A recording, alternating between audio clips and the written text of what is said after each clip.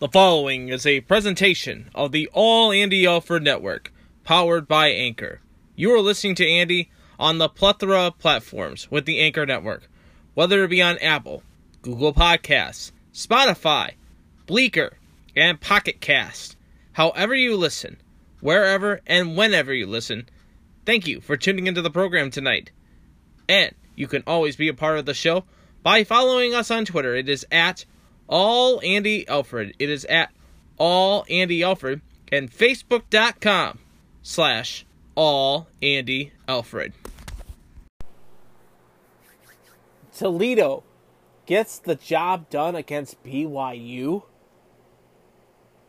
while Ohio State and Michigan win convincingly on Saturday afternoon. The Lions should have won the football game on Sunday against Kansas City, while the Browns win the must-win game against Baltimore. The end of the baseball season is upon us. It's time for the postseason to start. We get ready to hit the ice in the NHL. The NHL preview is done. You'll hear my predictions tonight. And you'll also hear Scott Leffler previewing the Bowling Green Notre Dame football game. And we have information about the UTBG game. But that all gets trumped today for what happened this morning at the Huntington Center. A familiar foe comes to the ice, and I got a gripe about it. It's time to start talking. It's time to listen. And it's time for All Andy Alford. Guess who's back? All Andy Alford. Yeah, me. And a shot and a goal. 24 runs in the span of really shut out.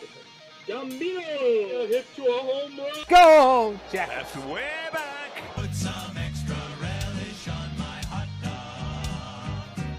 Bear down, Chicago Bears. Choo-choo, it's time for All Andy Alford. And with that, I say, I love you guys, and welcome into another edition of All Andy Alford tonight, right here on the 1st of October. It's the 1st of the month! It's the 1st of the month! And it's time for another edition of All Andy Alford right here on the Anchor Network, and you're listening to us on the plethora of platforms with Anchor, whether it be on iTunes, Spotify, Google Podcasts, Pocket Cast, Bleaker, Stitcher, however you listen, wherever and whenever you listen. Thank you so much for tuning in to the podcast, and you can always be a part of the show by following us on Twitter. It is at All Andy Alford. It is at All Andy Alford. Got a lot to get into tonight. Of course, you're going to hear the NHL preview edition, some of the portions tonight on this podcast. You can listen to the full thing that we posted later on the Anchor Network, as well as we're going to talk about the Jackets making the final cuts today and making their opening night roster. We'll talk about that. We'll also talk about what happened on the gridiron. The Lions getting closer and closer and being a really contending team. They lose to Kansas City. We'll break down the game for you from this past Sunday. The Browns, a must-win. We'll also dive into the Indians. The Indians finishing up the season with a sweep, getting swept by the Nationals. We'll get into that, as well as the Tigers. Did they get to 120 losses? Well, not really. We'll talk about that, as well as some of the college football spectrum. Like I said, you can be a part of the show by following us on Twitter. It is at All Andy Alford. It is at All Andy Alford, and Facebook.com/All Andy Alford. We were going to lead with Bowling Green and the media coverage and also college football for Week 5, but that gets trumped because of what happened today. And we're going to start with the ice, and we're not going to start with the NHL. We are going to start with what happened today in Toledo, Ohio, in the East Coast Hockey League. We're going to start with that first. As you are know that hockey is in full swing. Training camps are taking place across the ECHL. Cincinnati started their training camps. Fort Wayne has started their training camps with the former walleye fish AJ Jenks on the helm. He is now wearing number 47. We'll get to that in just a second. But today, the walleye made an announcement that has just absolutely sickened me to the core. It has sickened me to the core, and it has opened my eyes to what this franchise is. Today, the Toledo Walleye announced a signing that I could not believe they did. The Walleye today signed former defenseman from a rival team, being the Fort Wayne Komets. You want to guess who it is? Cody Soul. They add depth to a PTO, a player player tryout contract to Cody Soul. He's going to make this team. There's no doubt. There is no doubt to this. He has played 377 games in the East Coast Hockey League. He has 39 goals, 88 assists, 127 points.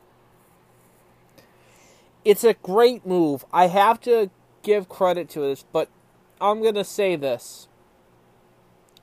This is the most stupidest thing I have ever seen in my entire life.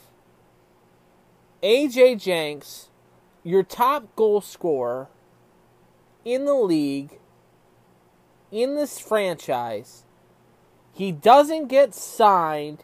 He goes to Fort Wayne, and the Walleye respond by signing Fort Wayne's favorite player, Cody Soul. Isn't it a kind of coincidence that this happens? AJ leaves, it goes to Fort Wayne, becomes now the fan hate. Cody Soul, who the fans hated here in Toledo, now becomes the fan favorite. They did the same thing when Nagel was with Fort Wayne. And now everybody loves Pat Nagel. Everybody absolutely loves Pat Nagel. He's like the godsend to goaltending. Give me a break. Give me an absolute break. This is an absolute joke. This is a guy who cries more about when he doesn't get a penalty called his way than anything else. He's a bona fide cherry picker. He does cheap shots. And this is the team that this is a guy that we're supposed to fall in love with. This is a guy we're supposed to fall in love with and support and cheer for? You gotta be kidding me. When the fans... when I heard about this afternoon, when this was announced, I absolutely was dumbfounded. How stupid could this organization be? And it proved to me one thing. This is a cash grab for both Fort Wayne and Toledo. It really is. Because now you have Fort Wayne fans that are going to buy the package that Fort Wayne is now selling for Toledo tickets. And the Toledo fans are going to buy the Fort Wayne package so they can see AJ Jenks. Give me a freaking break. This is utterly ridiculous. And again, I say it again, this team will not make the postseason for the next 2 to 3 years. Now it's definitely for sure.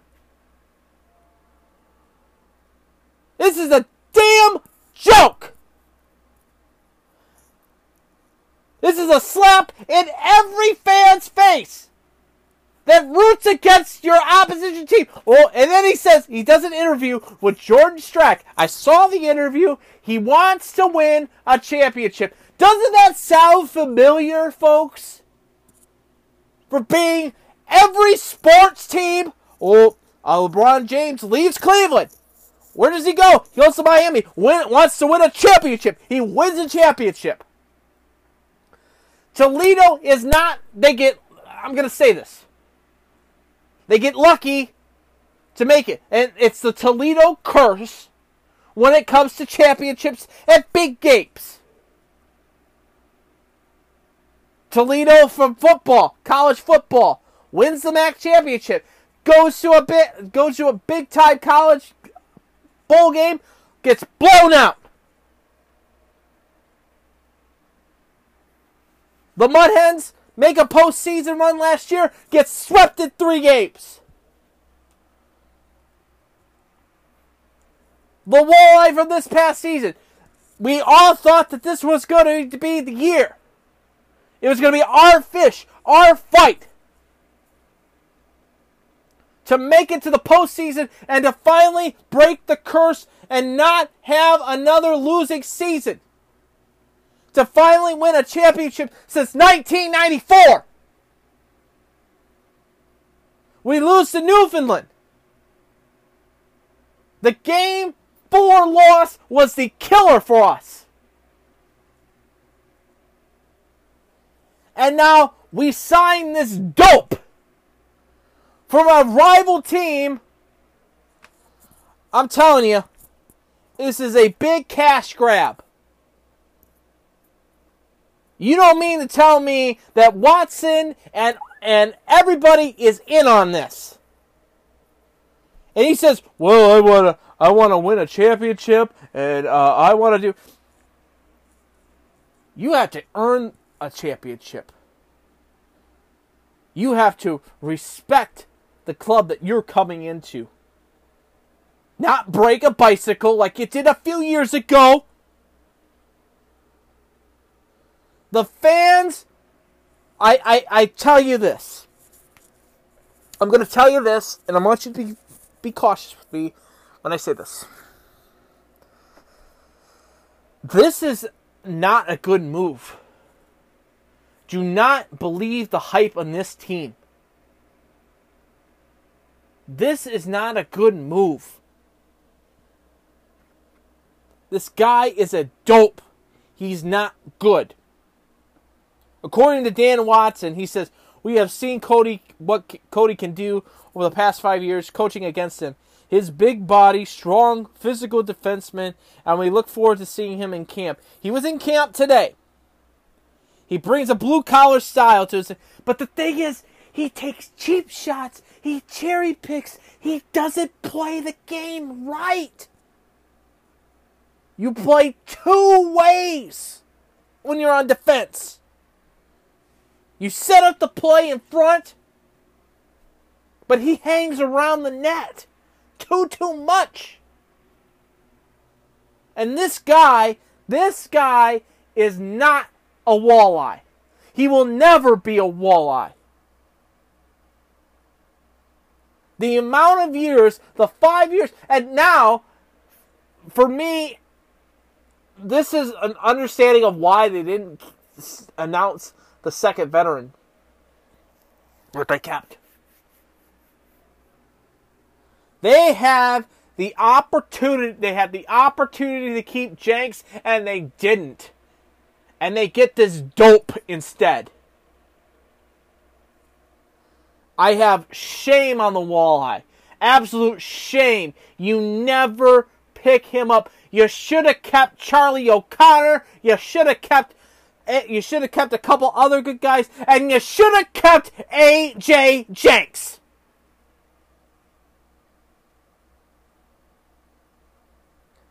This is a ridiculous... No.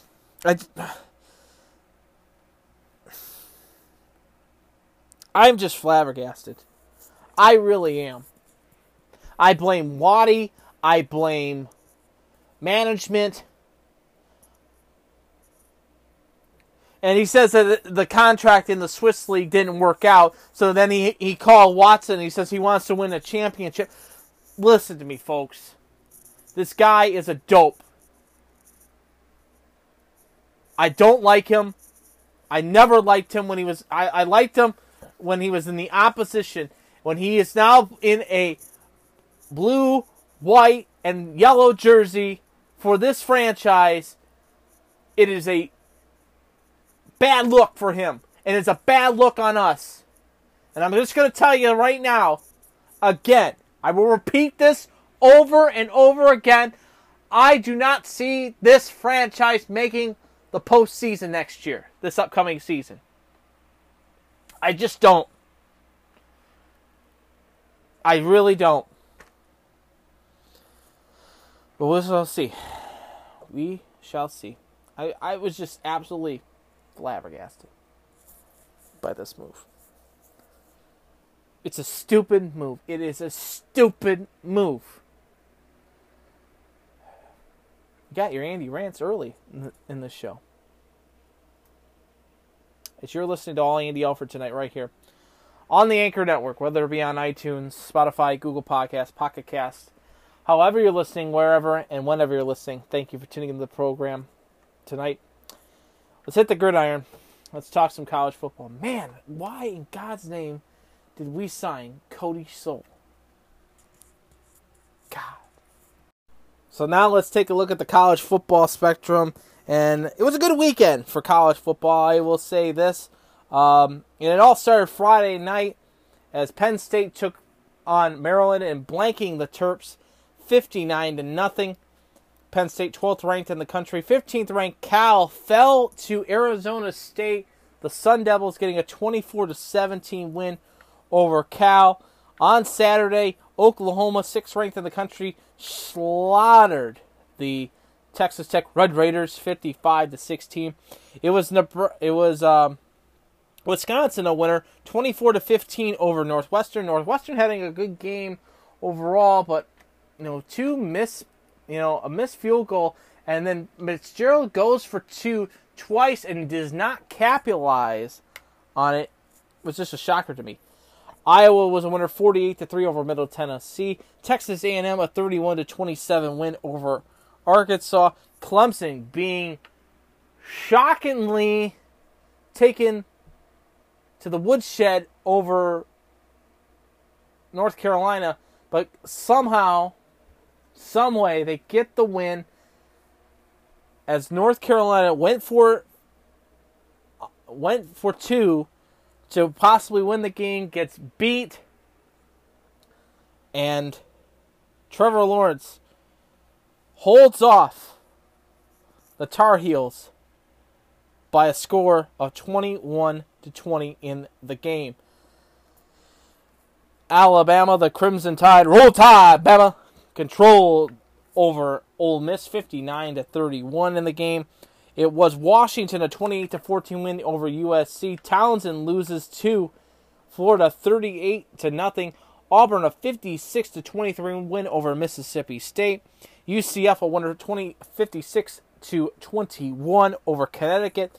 It was Kansas State loses to Oklahoma State 26-13. Utah 38-13 win. So look, and Michigan State was a winner 40-31 over Indiana. Let's take a look at some of the local teams, and we'll start with Michigan first and foremost. They took on the Rutgers Scarlet Knights at the Big House, and it was all Michigan in this game.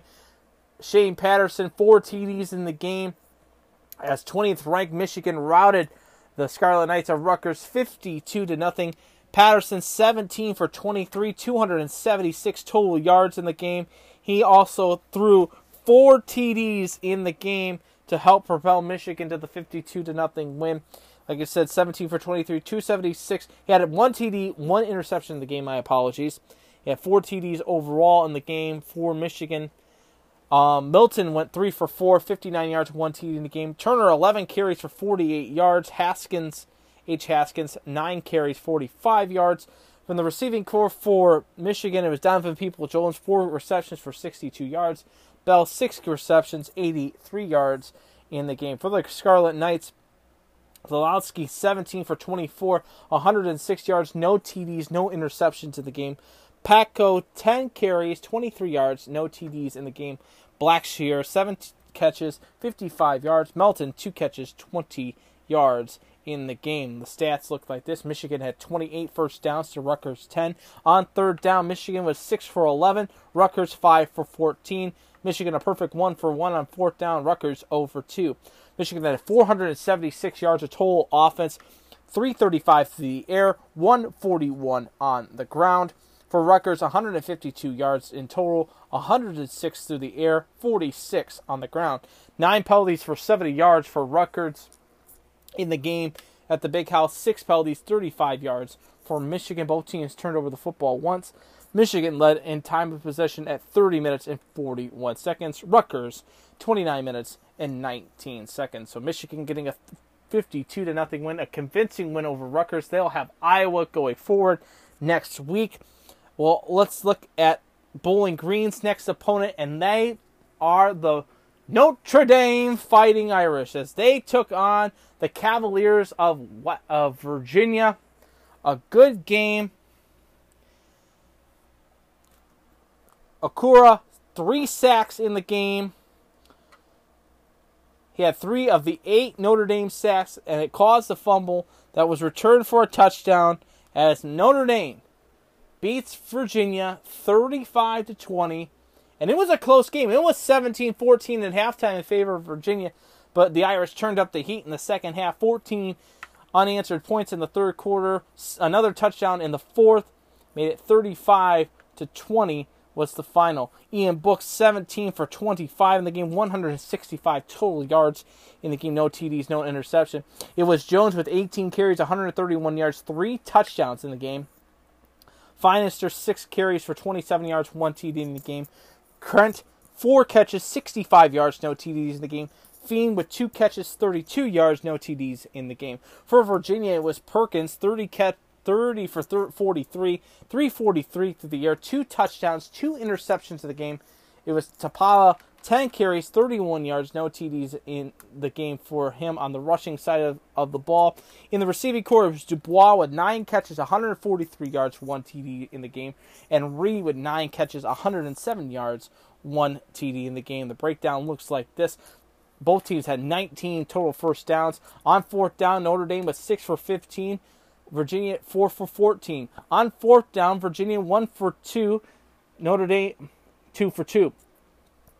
Virginia had more total yards than Notre Dame at 338 to 322. Notre Dame had 322, 165 through the air, 154 for Notre Dame on the ground.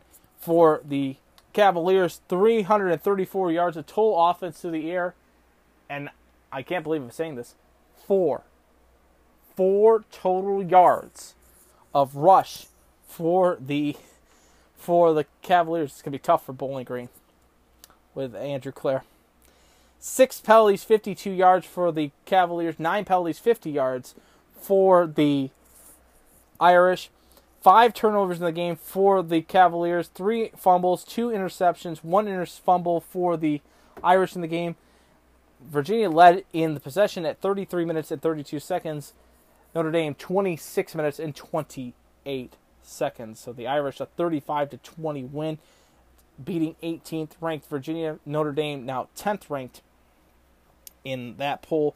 And we finally ended up with the Saturday night game of the night. Of course, Ohio State taking on Nebraska. And it was all Buckeyes in the game. At halftime, it was 28-0 in favor of Ohio State. They continued the route and they beat Nebraska 48-7 in the game. For Ohio State in the game, Fields 15 for 21, 212 yards, 3 TDs, no interception in the game. J.K. Dobbins had 24 carries for 177 yards. Teagan 12 carries, 77 yards, 2 TDs in the game. Fields also ran the ball 12 times for a total of 72 yards. 1 TD in the game. His longest run was 41 yards. Mack had 3 receptions for 66 yards, 1 TD in the game.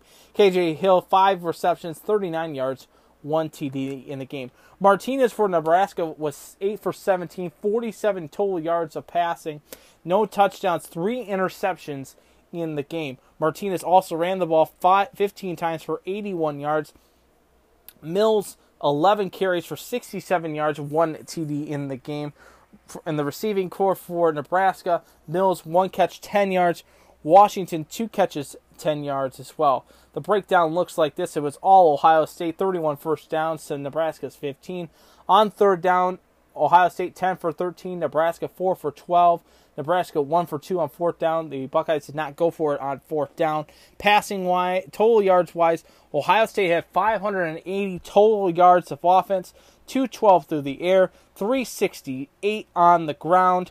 For Nebraska, 231 total yards of offense, 47 through the air, 184 on the ground. Penalties killed Nebraska, 6 penalties for 57 yards, 2 penalties, 25 yards for Ohio State. Nebraska turned the ball over 3 times with 3 interceptions.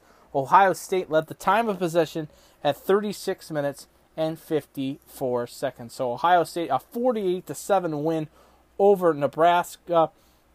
They will welcome in Michigan State for homecoming this upcoming weekend. Big game, another Saturday night game as Michigan State comes in to the shoe.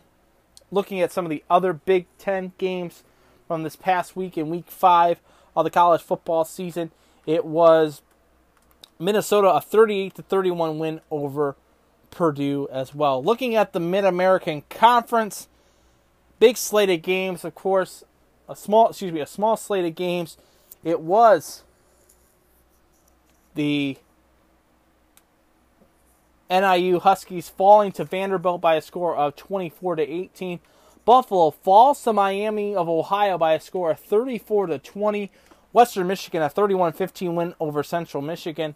Akron falls to UMass by a score of 37-29. And the big game, of course, the University of Toledo welcome in the BYU Cougars to the Glass Bowl. A sellout crowd at the Glass Bowl. It was Kalen Robinson's 40-yard interception return to the BYU 2-yard line. In the final minutes of that game, in this dogfight of a football game, it was a great game on Saturday. Propelled the Rockets to the victory over BYU and beating Brigham Young University. BYU travels, my friends. The Mormons travel. They travel pretty well. They had over 8,000 in the BYU section on Saturday afternoon. Don't tell me that they travel well. But they do. As it was a noon kickoff at the Glass Bowl. BYU started out the scoring with a 7-0 lead. Toledo started off their scoring with a 3-0 lead. BYU answered with a touchdown. And at the half, it was 7-3 in favor of the University of Toledo. In the second half of the game, Toledo coming out strong, and it was back and forth all game. As BYU would score a touchdown, Toledo would score a touchdown. It went back and forth. It honestly went back and forth. And to say that this game was a signature win for Toledo is an understatement. After losing to Kentucky, winning against Colorado State, and now this big win against BYU says a lot.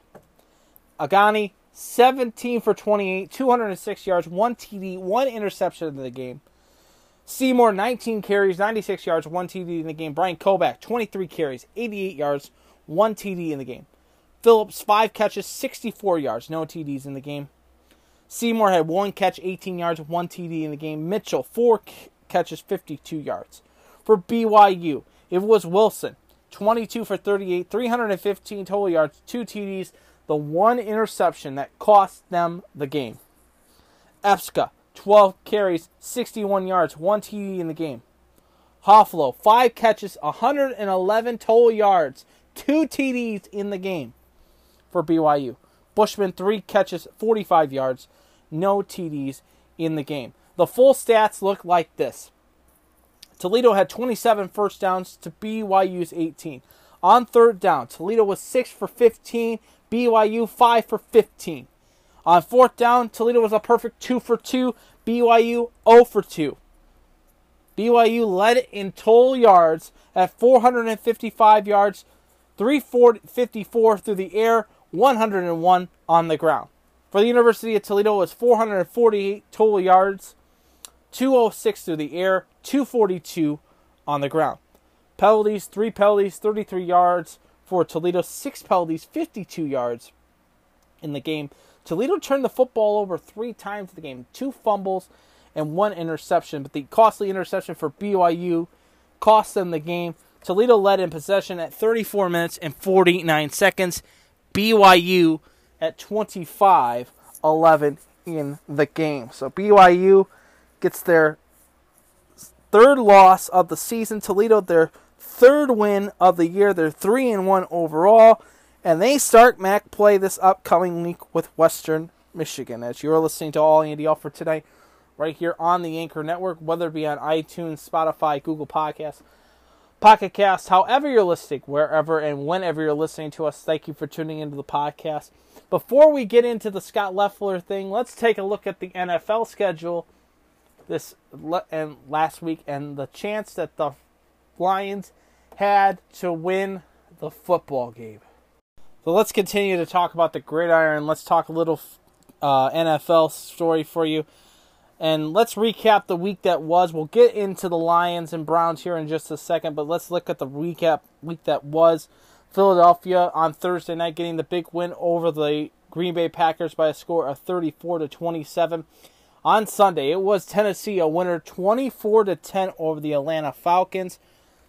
Circling the wagons, I thought Buffalo had the opportunity to beat New England in the game. I had Buffalo in the game, but New England coming out and beating the Bills by a score only of 16-10.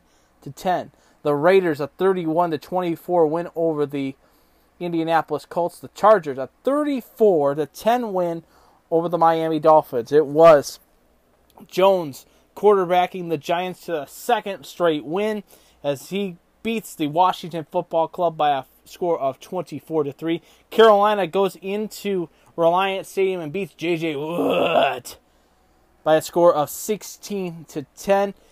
It was Tampa Bay shocking everybody, including yours truly, as the Rams lose to Tampa Bay by a score of 55-40.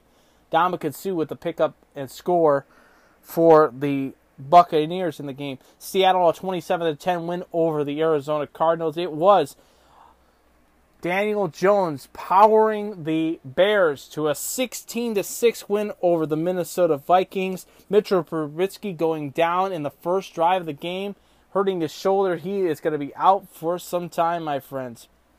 And the Sunday night game saw New Orleans beating Dallas by a score of 12-10. Jacksonville a 26-24 win over the Denver Broncos. Monday Night Football saw Pittsburgh beating Cincinnati by a score of 27-3. So now let's take a look at the local teams. We'll start with the promising note, and let's start with the Browns. The Browns went into Baltimore, Maryland to take on LaVar Jackson and the Baltimore Ravens. And Nick Chubb, I said it to you. I have said it to you so many times, my friends. Nick Chubb is the star of this team. He is the most underrated guy on this team. You think of Landry, Odell, and Baker. Nick Chubb is dominant.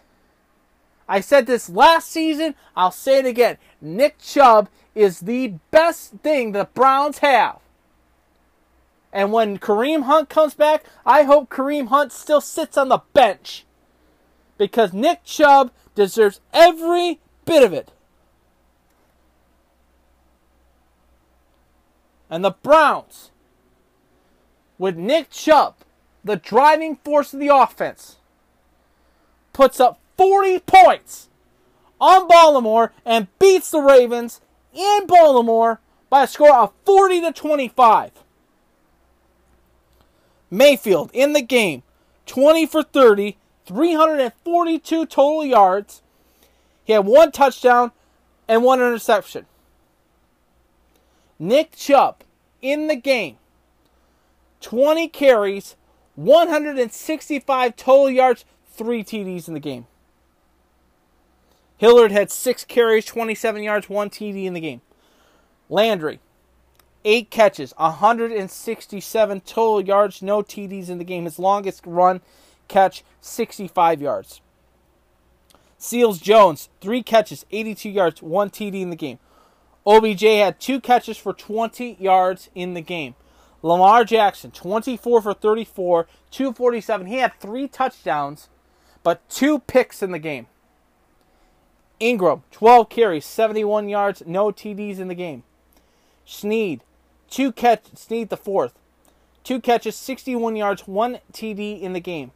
Boykin, 3 catches, 32 yards, 1 TD in the game.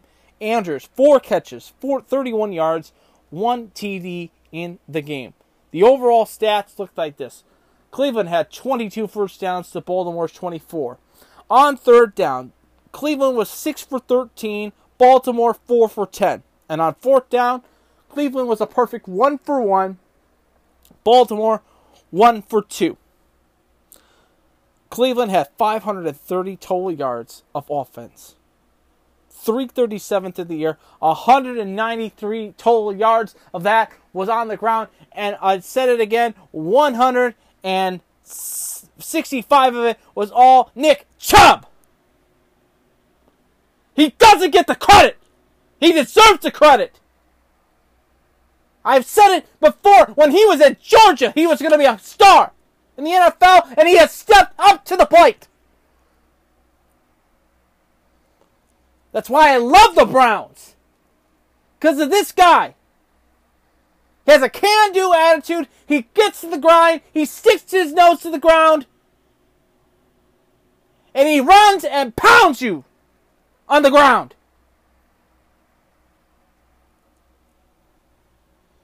193 total rushing yards, and 165 of it is his. And he deserves it. 173 yards for the Ravens on the ground. 222 through the air for the Ravens in the game. 6 penalties, 41 yards for Cleveland. 3 penalties, 15 yards for the Ravens. Turnover-wise, Baltimore had 3 turnovers in the game. 2 of them interceptions, 1 fumble, and 1 interception for the Browns. Time of possession, the Browns had 30 minutes and 17 seconds. The Ravens, 29 minutes and 43 seconds. So the Browns getting a big win in Baltimore. And now I can say it. The Browns are in first place in the AFC North. Can't believe it. Can't believe it, folks. Believe it. The Browns are for real. Speaking of for real, how about the Lions? Leaving Patrick Mahomes without scoring a touchdown. Throwing a touchdown in the game, folks.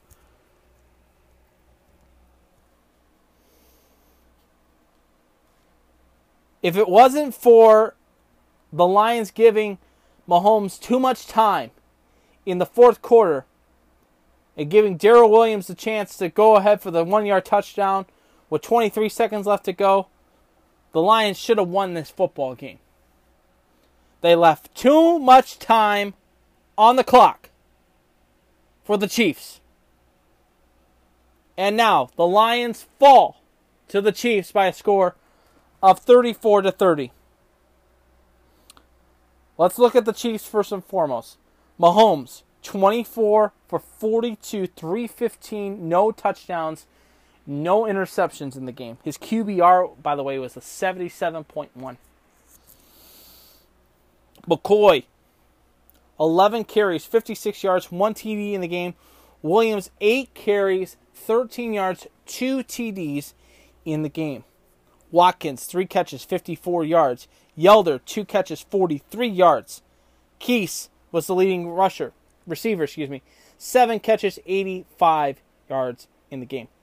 For the Lions, in the game, Matthew Stafford, a QBR rating of a 73.2 because he was 21 for 34, 291, 3 touchdowns, no interceptions in the game. Johnson, 26 carries for 125 yards. He's really stepping up to the plate. He really is. Kenny Galladay is a beast of a wide receiver. Killing it for the Lions, 5 catches, 67 yards, 2 TDs alone in the game. TJ Hawkinson, 3 catches, 27 yards, 1 TD in the game. Marvin Jones-Drew was the leading receiver for the Lions. 3 receptions, 77 yards. He had no TDs in the game. Here's the overall stats for you. The Lions and Chiefs had 29 first downs together. On third down, the Lions were 5 for 13. The Chiefs 4 for 9. Chiefs 1 for 1 on fourth down. The Lions did not go for it.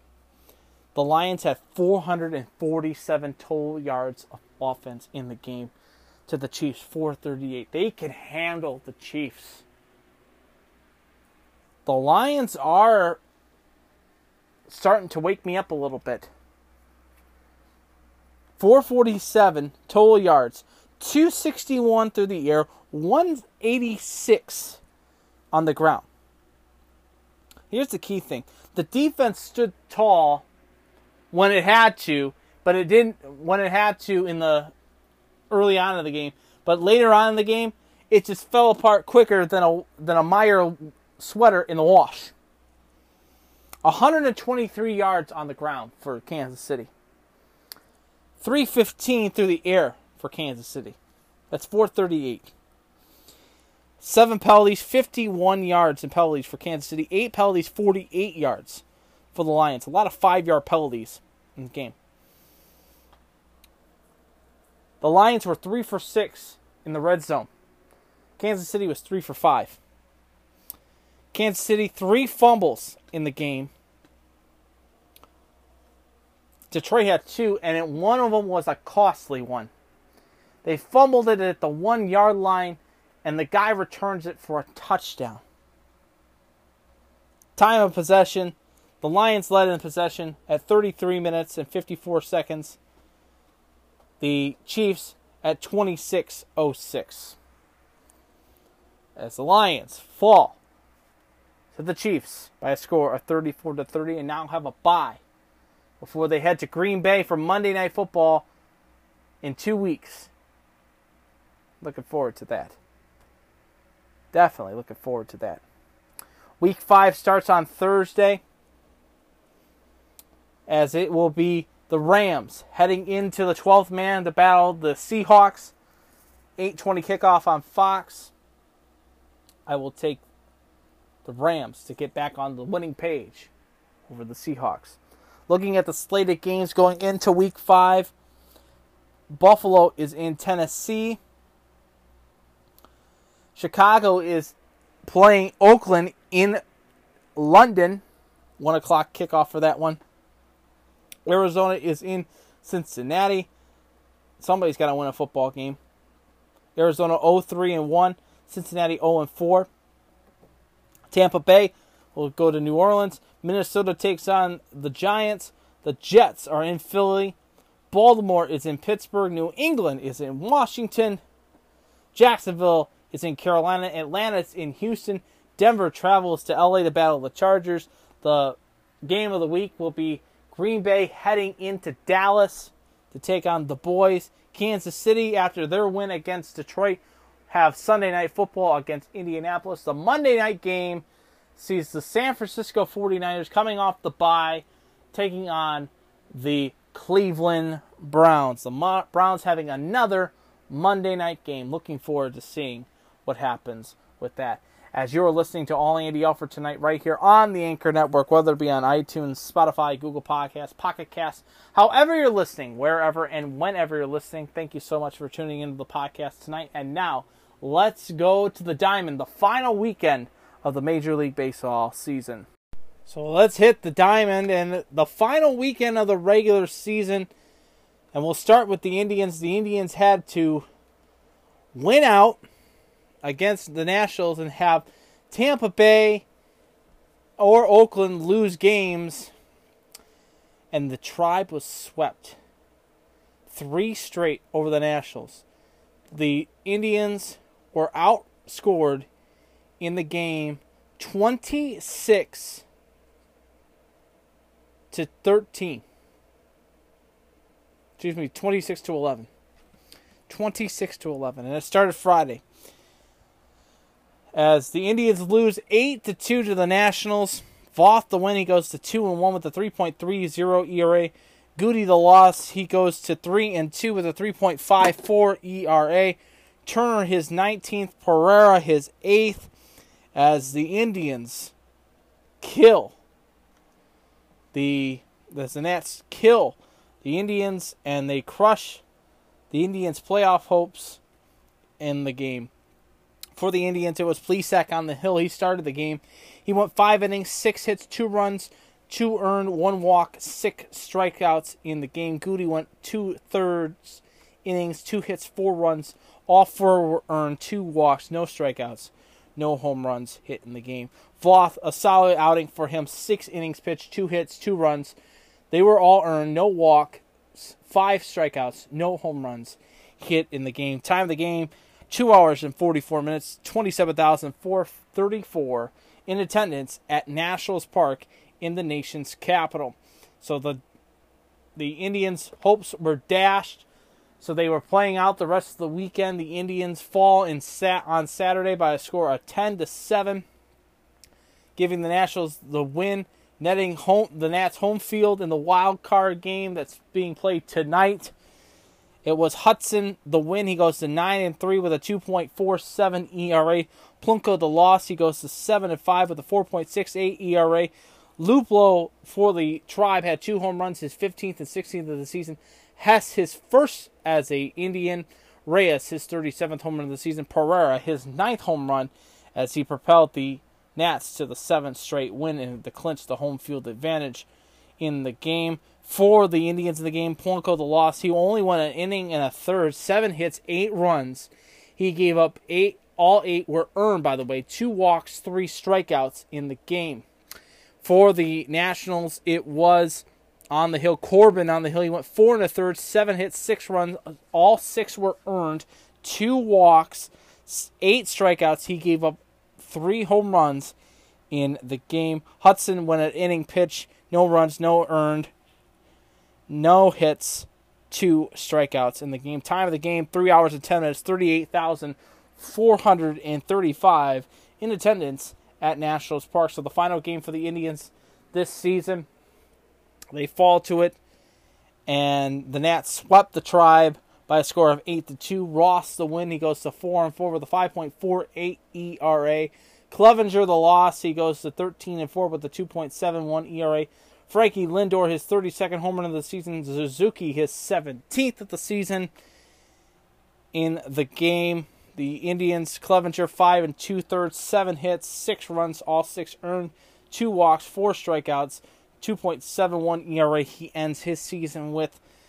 For the Nationals, it was Ross, the win. He went 6 innings pitched, 4 hits, 1 run. That run was earned, 2 walks, 8 strikeouts. He gave up the home run to Lindor. The final game of the season for the Nationals saw 36,764 in attendance at Nationals Park. 2 hours and 50 minutes took to play the game. So the Indians finishes the season. Can't believe this. The Indians finished the season with a good record overall. The final record for the Indians, 93-69. They finished 8 games out of first place. A 93-win Indian team does not make the postseason this year. And speaking of which, let's take a look at the other side of the lake, of course. So a good year for the Indians. For the Tigers, not so much. The Tigers got a lot of interesting things. Big questions coming up in the offseason. They finish up their season with the on the south side of Chicago. They were rained out on Friday night as we were doing the podcast. They were up 4-0 in the game. They were rained out on Friday night. They played a doubleheader on Saturday. Lost game 1 of the double dip by a score of 7-1. It was Lopez the win. He goes to 10-15 with a 5.38 ERA. Boyd the loss. He goes to 9-12 with a 4.56 ERA. Miguel Cabrera, his 11th home run of the season. Mendick, his second home run of the season. Mendick. My apologies. Second home run of the season. Jimenez, the 31st home run of the season. As Lopez overwhelms the Tigers to beat the Pale Hose beat the Tigers by a score of 7-1 in Game 1. Game 2 saw the Tigers getting a win, though. Oh, by the way, looking at the box score in that game, it was Boyd went 4 innings pitched, 6 hits, 4 runs, 2 earned, 1 walk, 4 strikeouts in the game. Lopez, 8 innings pitched, 5 hits, 1 run. That run was earned, 1 walk, 9 strikeouts. He did give up the home run to Cabrera. 2 hours and 41 minutes took to play Game 1. Game 2 saw the Tigers a big win, 4-3, as John Hicks coming up big for the Tigers in the nightcap. As Buck Farmer gets the win, he goes to 6-6 with a 3.72 as the Tigers get a 4-3 win over the Pale Hose. Colon the loss, he goes to 4-5 with a 2.80 ERA. Jimenez the save, his 9th of the season. John Hicks, his 13th home run of the season. Yohan Moncada, his 25th home run of the season. For the Tigers in the game, it was Alexander starting for the Tigers. He went 5 innings, 7 hits, 2 runs, 2 were earned, 2 walks, 4 strikeouts in the game. For the White Sox, it was Nova, 5 hits, 5 innings pitched, 3 hits, 1 run. That run was earned, 2 walks, 4 strikeouts in the game. Time of the game, 2 hours and 58 minutes, 25,552 in attendance at Guarantee Rate Field. The concluding game, the final game for both teams this season, saw Anderson and Abreu hitting clutch hits in the season finale for the White Sox as the White Sox beat the Tigers by a score of 5-3. Cordero, the win, he goes to 1-1 with a 2.89 ERA. Turnbull, the loss, he goes to 3-17 with a 4.61 ERA. Herrera, the save, his first of the season. Cabrera, his 12th home run of the season. Ronnie Rodriguez, his 14th. Costello, his 12th home run of the season for the Pale Hose. For the Tigers in the game, Turnbull went 5 in the third, 3 hits, 4 runs, 3 of which were earned, 1 walk, 7 strikeouts in the game. Detweiler started for the White Sox in the game. He went 5 in the third, 5 hits, 2 runs. Those 2 runs were earned, 1 walk, 3 strikeouts, and 1 home run hit the game. 19,534 were in attendance for the game. 2 hours and 37 minutes took to play the game at Guarantee Rate Field. So the Tigers finished the season with an overall record, of course, not getting to the postseason. They finished with a record of 47 and 114, close to my 115, which was my second guess, but 47 wins and 114 losses, which guarantees them now the number 1 overall pick in this upcoming year's MLB draft. So, with that in mind, the postseason is pretty much set. And here's what it looks like. The postseason looks like this, my friends. So it looks like this. The wild card games are as follows. The Brewers will go into Washington to battle the Nationals at 8 o'clock tonight on TBS. It is on the hill for the Nationals in the game. It'll be Woodruff for the Brewers. And for the Nationals, it will be Scherzer in the game for the Nationals. Tomorrow it will be the Rays taking on the Athletics. It will be Charlie Morton, 16-6 with a 3.05 ERA. He'll take on Medina, who's 4-0 with a 1.21 ERA. 8:09 start time that game on ESPN number 1. So this is what it looks like. It will either be the Brewers or the Nationals will open up with the Dodgers Thursday at 8:37. The Cardinals will travel to Atlanta to take on the Braves. The Twins will, in the American League, will open up a series against the Yankees on Friday, 7:07 first pitch. And on Friday, it will be the winner of the wild card between Tampa and Oakland will open up in Houston against the Astros. So we'll keep you posted on the Major League Baseball playoffs. It's the best time of year for the postseason for baseball. And if I had to make a selection tonight, I'd probably say I would take the Brewers. I think they've got a lot of key pieces. I think they can get to Scherzer really easily. I'll take the Brewers. And the wild card game, I'll take Tampa to beat Oakland. I think the road teams will get the better odds. So it'll be, in my opinion, the Brewers versus the Dodgers and the Rays versus the Astros, and then it's just a toss-up from there. As you're listening to All Andy Alford tonight right here on the Anchor Network, whether it be on iTunes, Spotify, Google Podcasts, Pocket Casts, however you're listening, wherever and whenever you're listening, thank you for tuning into the podcast tonight. And now let's hit the ice again, and let's talk about the NHL. So it's now time for the Jackets report. Of course, sound the horn, get yourself ready to go. The Jackets are going strong as we have now hit the end of training camp, and it is now game week, and opening night is right around the corner. The Jackets will open up with the Leafs, but let's take a look at the final preseason games for the Jackets. The Jackets finished up against New Jersey on Friday night. They fell to the Devils by a score of 2-0. Taylor Hall in the first period at the 8:32 mark of the first period made it 1-0 New Jersey. It was nobody scoring in the second period, but it was Tyler Sajak getting his first of the campaign in the preseason from Cal Palmieri and Taylor Hall. It made it 2-0 on the power play with 8:20 to go in the third period. And that was it. It was all New Jersey in the game. Korpisalo starting for the Jackets in the game. He stopped a total of 25 of 27, his save percentage of a .926 for the Devils in the game. It was Corey Schneider stopping all 32 of 32, his save percentage of 1.0 in the game. The stats look like this. The Jackets had 32 shots on net to New Jersey's 27. Columbus 59% on the faceoff dot to New Jersey's 41%. New Jersey 1 for 3 on the power play. Columbus 0 for 4. Columbus out hitting New Jersey in the game 18-13. New Jersey had 16 blocks to Columbus's 8 in the game. So the Jackets fall in their technically final preseason game. They had a game scheduled on Sunday to take on St. Louis. That got canceled because of St. Louis's plane malfunctioned. Everybody was safe, of course, so they canceled the game. They had a practice, of course. So they are now set. We open up the season on the 4th of October against the Toronto Maple Leafs.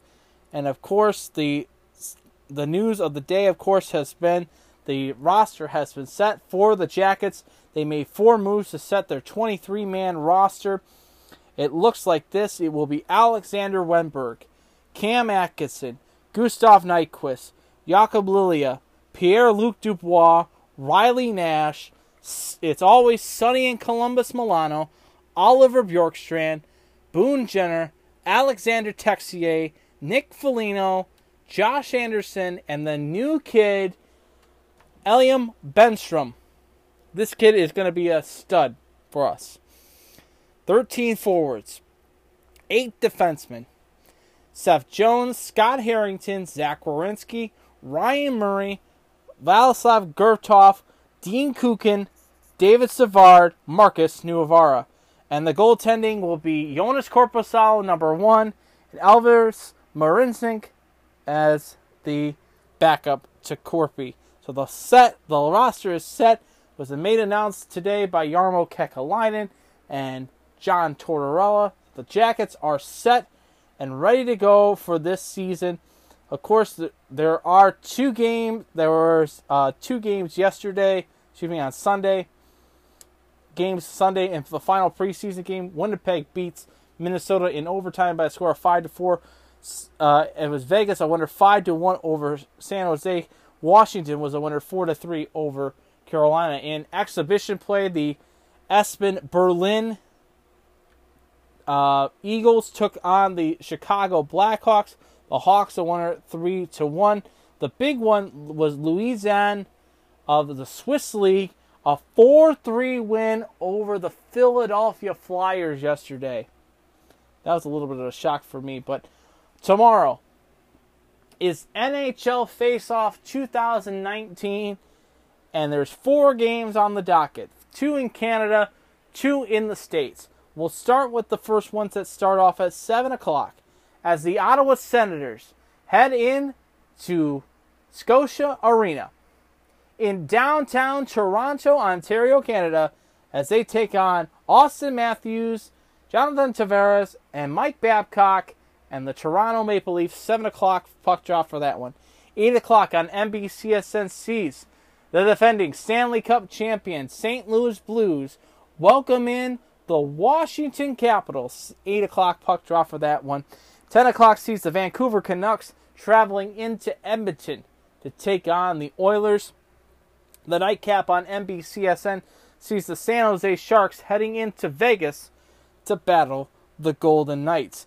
Thursday's slated games look like this. Winnipeg goes into New York to play the Rangers. Florida heads into Tampa to take on the Lightning. Buffalo is in Pittsburgh to take on the Penguins. It will be the Montreal Canadiens heading into Carolina to take on the Hurricanes. Minnesota goes to Nashville. That game at 8 o'clock game on NBCSN. Boston heads to Dallas. Colorado hosts the Calgary Flames. And Arizona heads into the pond to battle the Ducks. Friday's slated games, of course, like I mentioned before, the Jackets open up against the Leafs. Winnipeg takes on New Jersey. It will be the Golden Knights heading into San Jose. Philadelphia hosts Chicago. And this game is the game that is going to be taking place in the Czech Republic on the NHL Network and NBCSN Chicago and NBCSN Philadelphia. As this game is the national game, of course. Washington heads into New York to battle the Islanders. And as of note, right now, all Andy Alford, the podcast, and as well as the Falcon Friday edition of the podcast, we will do all Andy Alford post-game to the Leafs-Jackets game this upcoming Friday. We'll have the full recap. Of course, you'll hear my opinion on how the team looks after night 1 of the season. The Jackets, after Friday night, will go to Pittsburgh Saturday to take on the Penguins. The Hockey Night in Canada games look like this. Montreal goes into Toronto to take on the Leafs. It will be the Rangers in Ottawa to take on the Senators. And it will also be the nightcap on Hockey Night in Canada sees Calgary hosting the Canucks and the Oilers hosting the Kings. Like I said earlier in the podcast, or like I said earlier in this segment, we did all Andy Alford the 2019-2020 NHL Preview Edition. Of course, we'll have you can listen to the full podcast as of here in just a little bit when we do the podcast. Both podcasts are going to be released at the same time, but I will give you the synopsis in its entirety from this past season. For this past upcoming season and my predictions. We'll start first and foremost with the divisions. I have in the Central Division, Minnesota in 7th, Chicago in 6th, Dallas with a wild card spot at 5, St. Louis with a wild card spot at 4, Winnipeg 3, Nashville 2, and the Colorado Avalanche finishing first overall in the Central Division. In the Pacific, it will be LA finishing 8th, Anaheim 7th, Edmonton 6th, Vancouver 5th. I have Arizona also finishing 4th. San Jose will be in 3rd place. They'll get a playoff position. Vegas finishes 2nd, and Calgary gets the top spot overall in the Western Conference and number 1 in the Pacific Division. In the Eastern Conference Atlantic Division, I have the Ottawa Senators finishing in 8th, Buffalo in 7th, Detroit finishes in 6th place, 5th is Montreal, Florida is Fourth place gets a wild card spot. Boston finishes in third. Toronto 2. Tampa Bay finishes in first place. In the Metropolitan Division, I have the New York Jersey Devils finishing in 8th spot. The Islanders falling to 7th. 6 sees the Columbus Blue Jackets on the outside looking into the playoffs. 5 is the Pittsburgh Penguins. They will not make the postseason for the first time in a long time. Philadelphia gets a wild card spot. They'll finish in 4th. The Rangers in 3rd. Carolina 2. And the President's Trophy winner this year and the number 1 team overall in the NHL and the number 1 in the Metro is the Washington Capitals. Playoffs look like this. Well, to skip the playoffs, my Stanley Cup final teams are the Colorado Avalanche and the Toronto Maple Leafs, and I have the Leafs winning the Stanley Cup over the Colorado Avalanche. Enjoy the opening night, of course, tomorrow night as the Leafs take on the Senators, and on NBCSN, the Blues lift the banner and welcome in the Washington Capitals. As you're listening to All Andy Alford tonight right here on the Anchor Network, whether it be on iTunes, Spotify, Google Podcasts, Pocket Cast, however you're listening, wherever and whenever you're listening, thank you so much for tuning in to the podcast tonight. And now let's head back to the gridiron and let's hear from a familiar voice that we haven't heard in over a week. So after a bye week, Bowling Green comes back onto the gridiron as they will now hit the road for one of their biggest tests of the season as we now hit week 5, game 5 for this team as they now get ready to take on the Notre Dame Fighting Irish. Yes, that Notre Dame, the team that just beat Virginia. Of course, this is a big test for Bowling Green. And Leffler has seen this team before with him playing with Boston College, coaching at Boston College. And he'll make mention of that here in just a second, but I just want us to be competitive. I like to see how we're going to do. I like to see our rush offense get better. I hope Andrew Clare gets a lot of touches in this game, and I just hope that, the opening line for this game is interesting.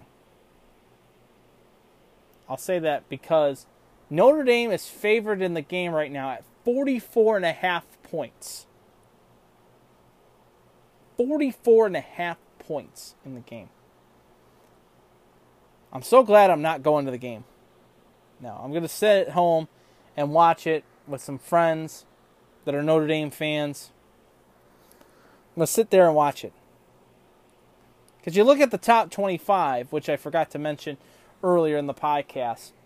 Top 25 like this will be the first time that Bowling Green will play a top 10 opponent since Ohio State back in 2016. Alabama's at 1, Clemson at 2, Georgia's 3, Ohio State 4, LSU at 5, Oklahoma 6, Auburn 7, Wisconsin 8, Notre Dame is at 9, Florida 10, Texas 11, Penn State 12, Oregon 13, Iowa 14, Washington 15, Boise State 16, it's Utah 17, UCF 18, Michigan goes to 19, Arizona State 20, Oklahoma State 21, Wake Forest 22, Virginia 23, SMU 24, Texas A&M, and Ohio State at 25th. So, like I said, Bowling Green not favored in the game. 45.5 points is the point spread as Notre Dame is favored in the game on their homecoming weekend in South Bend. ESPN has them with a 99.6% projection to win the football game. Bowling Green's chance is a 0.4%. Tells you something. The over-under is 61 points. 61 points. It's going to be a beautiful weather day. 59 degrees. It'll be nice and comfortable. You can get tickets as low as $59. That's $39 for this game. That's the only bright spots that I could say. Jones is their leading rusher for Bowling Green. He has 43 touches for 205 yards, 1 TD. Jones Jr. for Notre Dame has 48 carries for 279 yards. He has 4 TDs. Claypool is the leading receiver at 21 catches for 268 yards, 2 TDs this season. Quentin Morris for us, 16 receptions, 218 yards, 2 TDs. You know Ian Book, 7 for 119 and 993 total yards, 8 TDs, 2 interceptions. Wade, 66 for 144, 664 total yards, 3 touchdowns, 3 INTs in the game. So with that in mind, we got a chance to listen to Scott Loeffler's pregame about Notre Dame and to talk about his team in this past Monday's press conference. This is courtesy of the Bowling Green Athletic Department on YouTube. We have the full audio for you to listen, as this is from the coach, Scott Loeffler, talking about Notre Dame and about the hard loss about Kent State. Coming off a good bye, I thought we had 3 practices. We've emphasized with the guys to try to master our trade. So what we did is we reduced to some things that we're doing and really trying to make an emphasis on improving in every aspect of our technique and fundamentals. We've worked on, we changed up practice slightly to work on our competitiveness and making sure that we understand that everything matters, every play matters. And then we've done a great job of trying to improve on our energy, our juice, and how we approach our daily grind. So it's been a good bye week, and we're excited to get going this week. Watching Notre Dame this past week, their pass rush completely altered that game against Virginia. So when you go against a pass rush that's as good as theirs, how do you A, stay ahead of the chains, and B, keep Jerry upright in your pass? Yeah, that's interesting that you bring that up. I've played against Notre Dame many years. I've coached against them many years. And I think they have done an outstanding job of recruiting. I think they're different. They're different than what they've been in the past. They've always been good. They've always been have great tradition. But their front 4 guys are unique. There's not a guy on their defense that can't run. They run, they hit, they play with enthusiasm. There's a reason that they're in the top 10 right now. They might be in the top 5 right now. They're outstanding with their talent. They've done a great job of who they've recruited. They've developed them, and they're unique. Whenever you're watching the University of Georgia struggle with them at times, you know you've done a really good job recruiting, and they have. You see that you're, I don't even know if you paid attention, you see you're almost 45-point underdog. What does that say about where you guys are right now and how far you still have to go? Yeah, this week's all about us. It's about becoming more competitive. It's about becoming a master of our trades and playing with more enthusiasm and juice. It's all about us right now. We just got to worry about what we can control right now and go from there. How do you approach this thing with your guys when, on paper, you know what you're facing? How do you approach this thing mentally with your guys? It's just like any other football game in terms of the same approach. You got to have this. You got to, regardless what situation you're in, you have to have that same approach to create some type of consistency. So it's business as usual. We got to prepare really well. We got to prep really well, and we need to work in those 3 areas that we talked about. We need to become more competitive. We need to master our trades, and then obviously playing with more energy and juice are all 3 things that we're trying to concentrate on right now. What did you change specifically in practice to make it more competitive? It's all ones versus ones right now at times. We're going to really work on everything matters. Every competitive snap matters. Everything's charted right now. And there's a winner and loser to everything. So it's been good. It's created energy. It's created juice, which is great.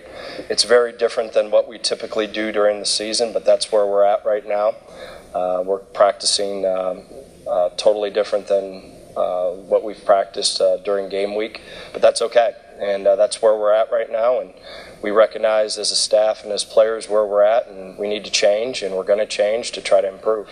And on the call you said you're honing in, there's smaller many that you guys are tackling. Yeah. What are those specific things? Yeah, it's limiting the run game. It's making sure that our guys know but there's zero excuse not to do your job because of the limited menu.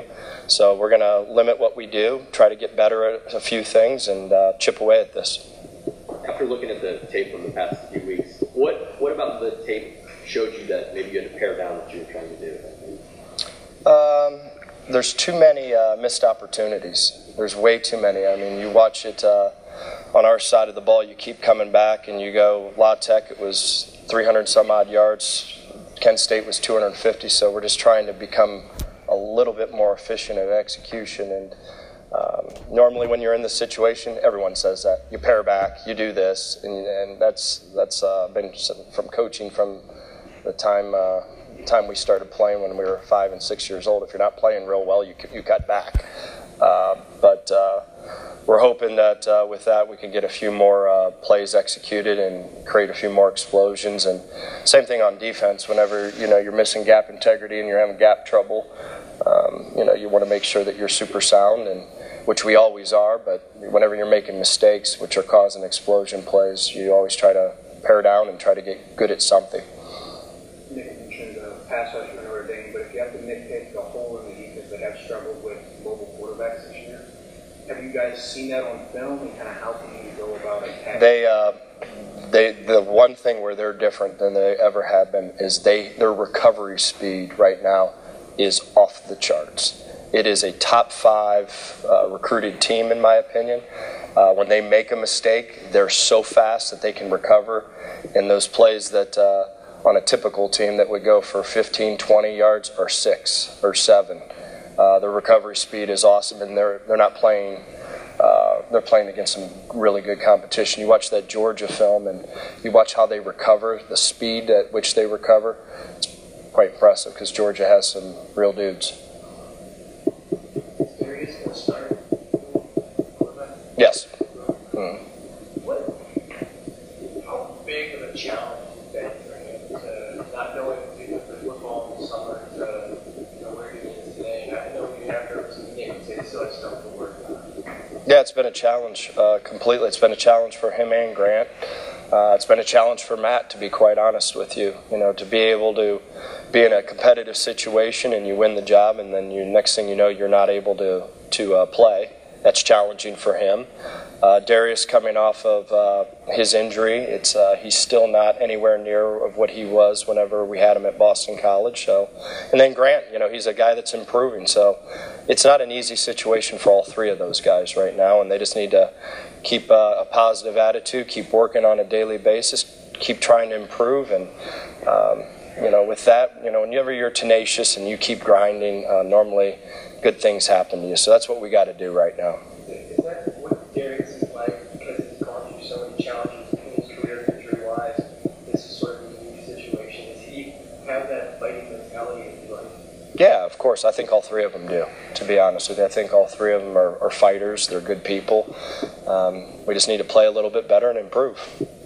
You still have all of your V games to go. So when you go into a road environment like this, do you expect to use a wider array of players for this week? Are your substitution patterns going to be any different? Do you get more guys chances? Probably not. Just because of the depth standpoint.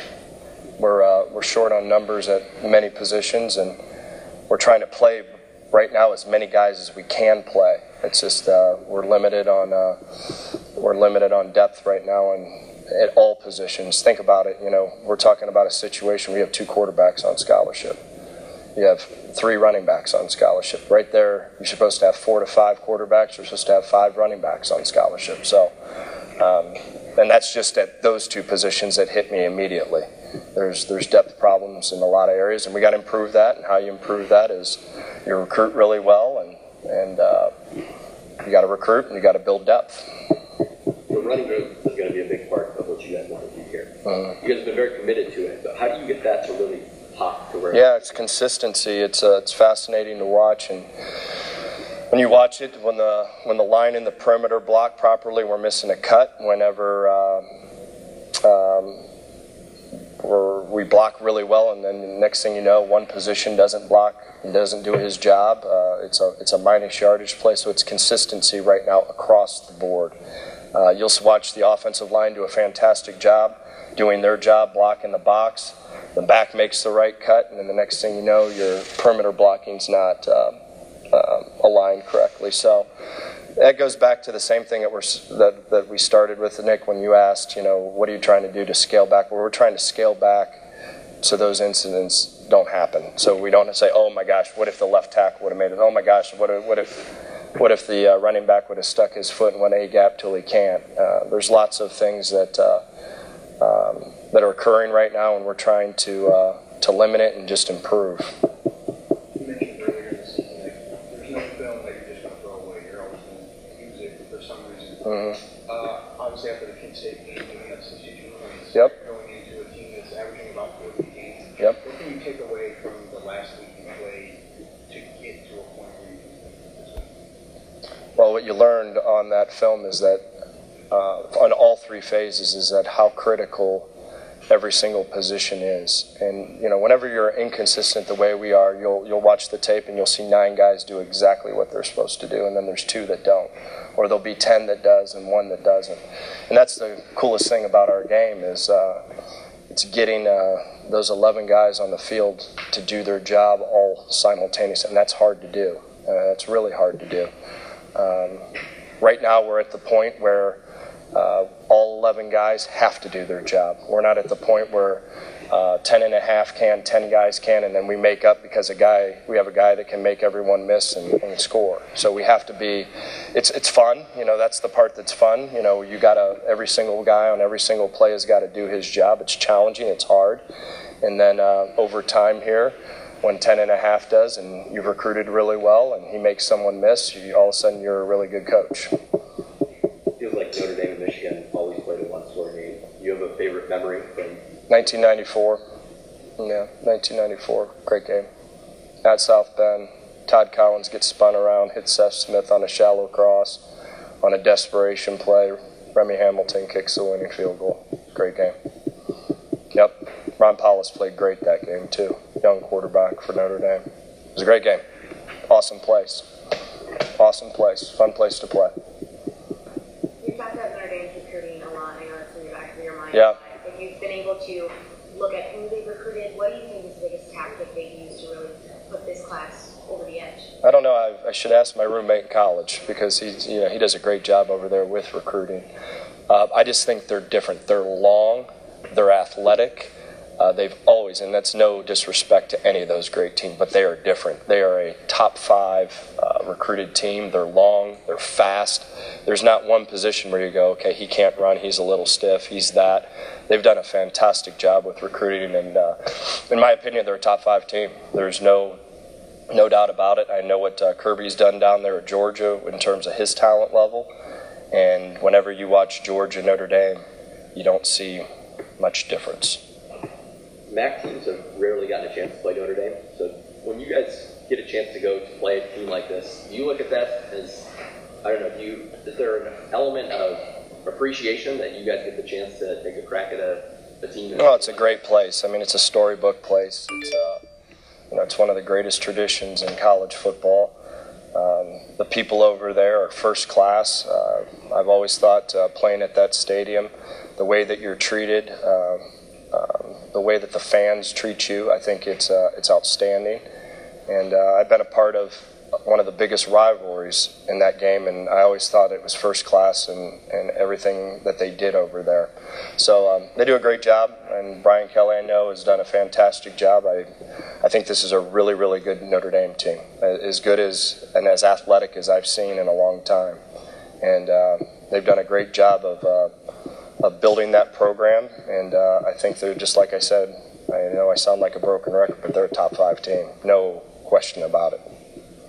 Have you talked to the team, any coach, about the environment, about the atmosphere, since you've obviously experienced it, or are you just dealing with one-on-one matchups? Yeah, we've always given the kids an idea what the atmosphere is going to be like. It's an elite atmosphere. It's one of the best in college football.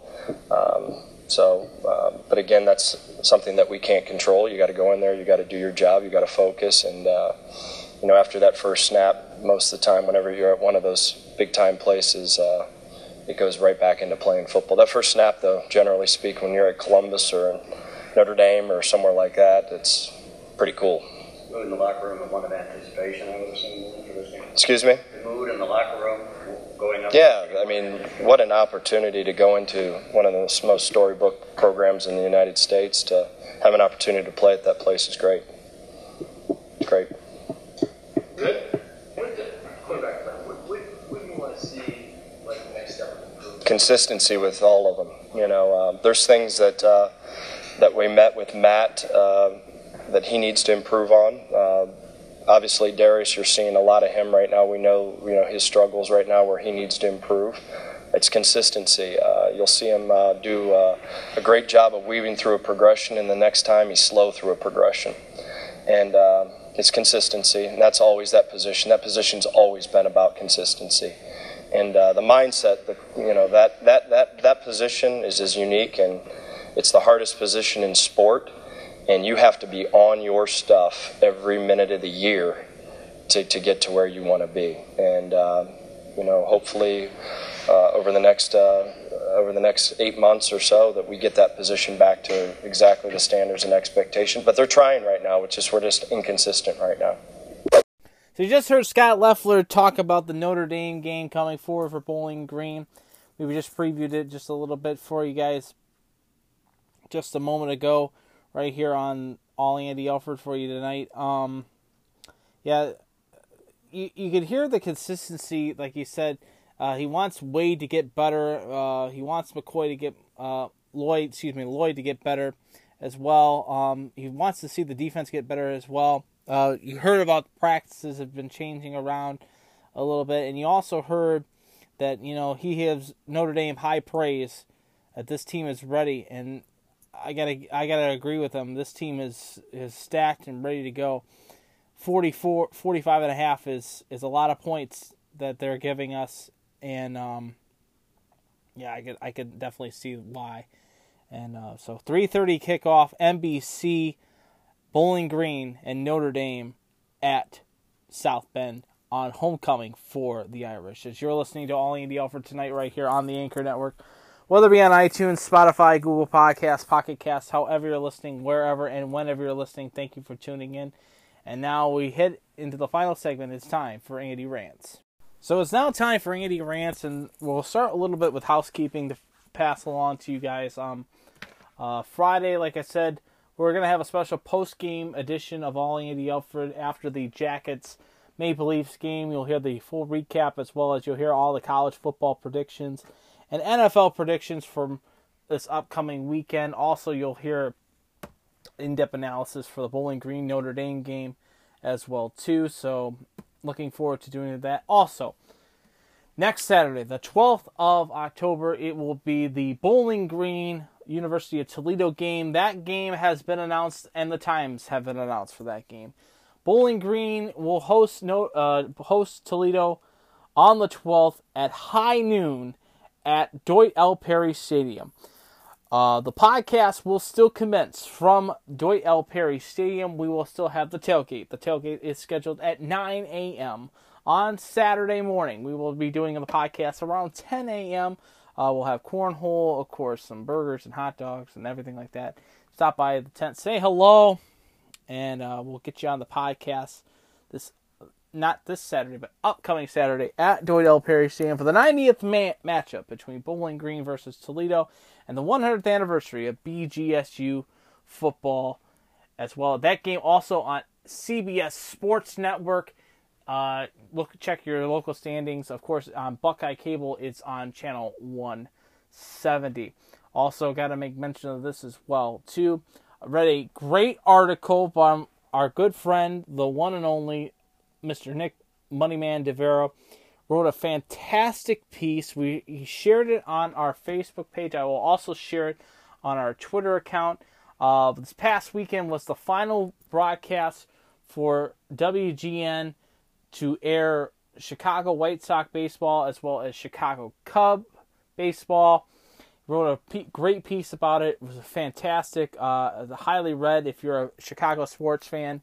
It's a good piece to read, so we'll share that link right on our Facebook page as well here on the Anchor Network. So it's now time for Andy Rants. It's not really a rant tonight. I want to say give a special shout out to a certain someone.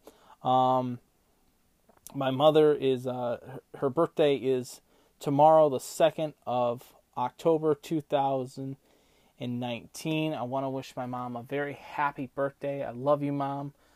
Even though you're a Leafs fan, you're opening up here in Columbus with us after you play Ottawa. I hope that the Leafs have a good season for you, and I hope you get to see the Leafs lift the Stanley Cup in your lifetime before the good Lord pulls you away from me. I love you. I care about you. You're the best thing. You're my leading lady. Even though I have a missus, you're my mom. You're my best friend. I love you. And happy birthday. I love you, Mom. Yeah, the big rant, of course, was the walleye. You heard that earlier in the podcast. And if you haven't heard the podcast, go back there and listen to the rant. For me, it's going to be interesting to see how Bowling Green will do at Notre Dame. I have a lot of friends that are Notre Dame fans, and they're all wishing me good luck for this upcoming weekend. And like Scott said in the presser, the fans are good, and I'm just looking forward to seeing how Bowling Green does. As long as they're competitive, that's all I have to root for. As long as they're competitive and they give it their best, I'll be fine with it. So we'll see what happens. That's going to wrap it up. For all Andy Alford tonight, of course. And if you haven't hit the subscribe button yet on our podcast, then what are you doing? Hit the subscribe button. We do podcasts every Tuesday and Friday, with a special edition of Falcon Friday every Friday during the college football season. Until Friday night after the Blue Jackets Maple Leafs game, this is Andy Alford saying, I'm pulling for you. We're all in this together. Game of life. Keep your stick on the ice. And to the teams you root for at home, and to my teams, go Jackets! Go Falcons! Go Bucks! And happy birthday, Mom. Victory is sweetest when you have tasted defeat. Have a great rest of the week. Great week, everybody. I'll talk to you guys on Friday. Post-game edition. All Andy Alford. Love you. Talk to you guys then. Happy birthday, Mom. Follow Andy on Twitter. It is at AllAndyAlfred. It is at AllAndyAlfred. And on Facebook.com/AllAndyAlfred. This has been a presentation of the All Andy Alford Network, powered by Anchor.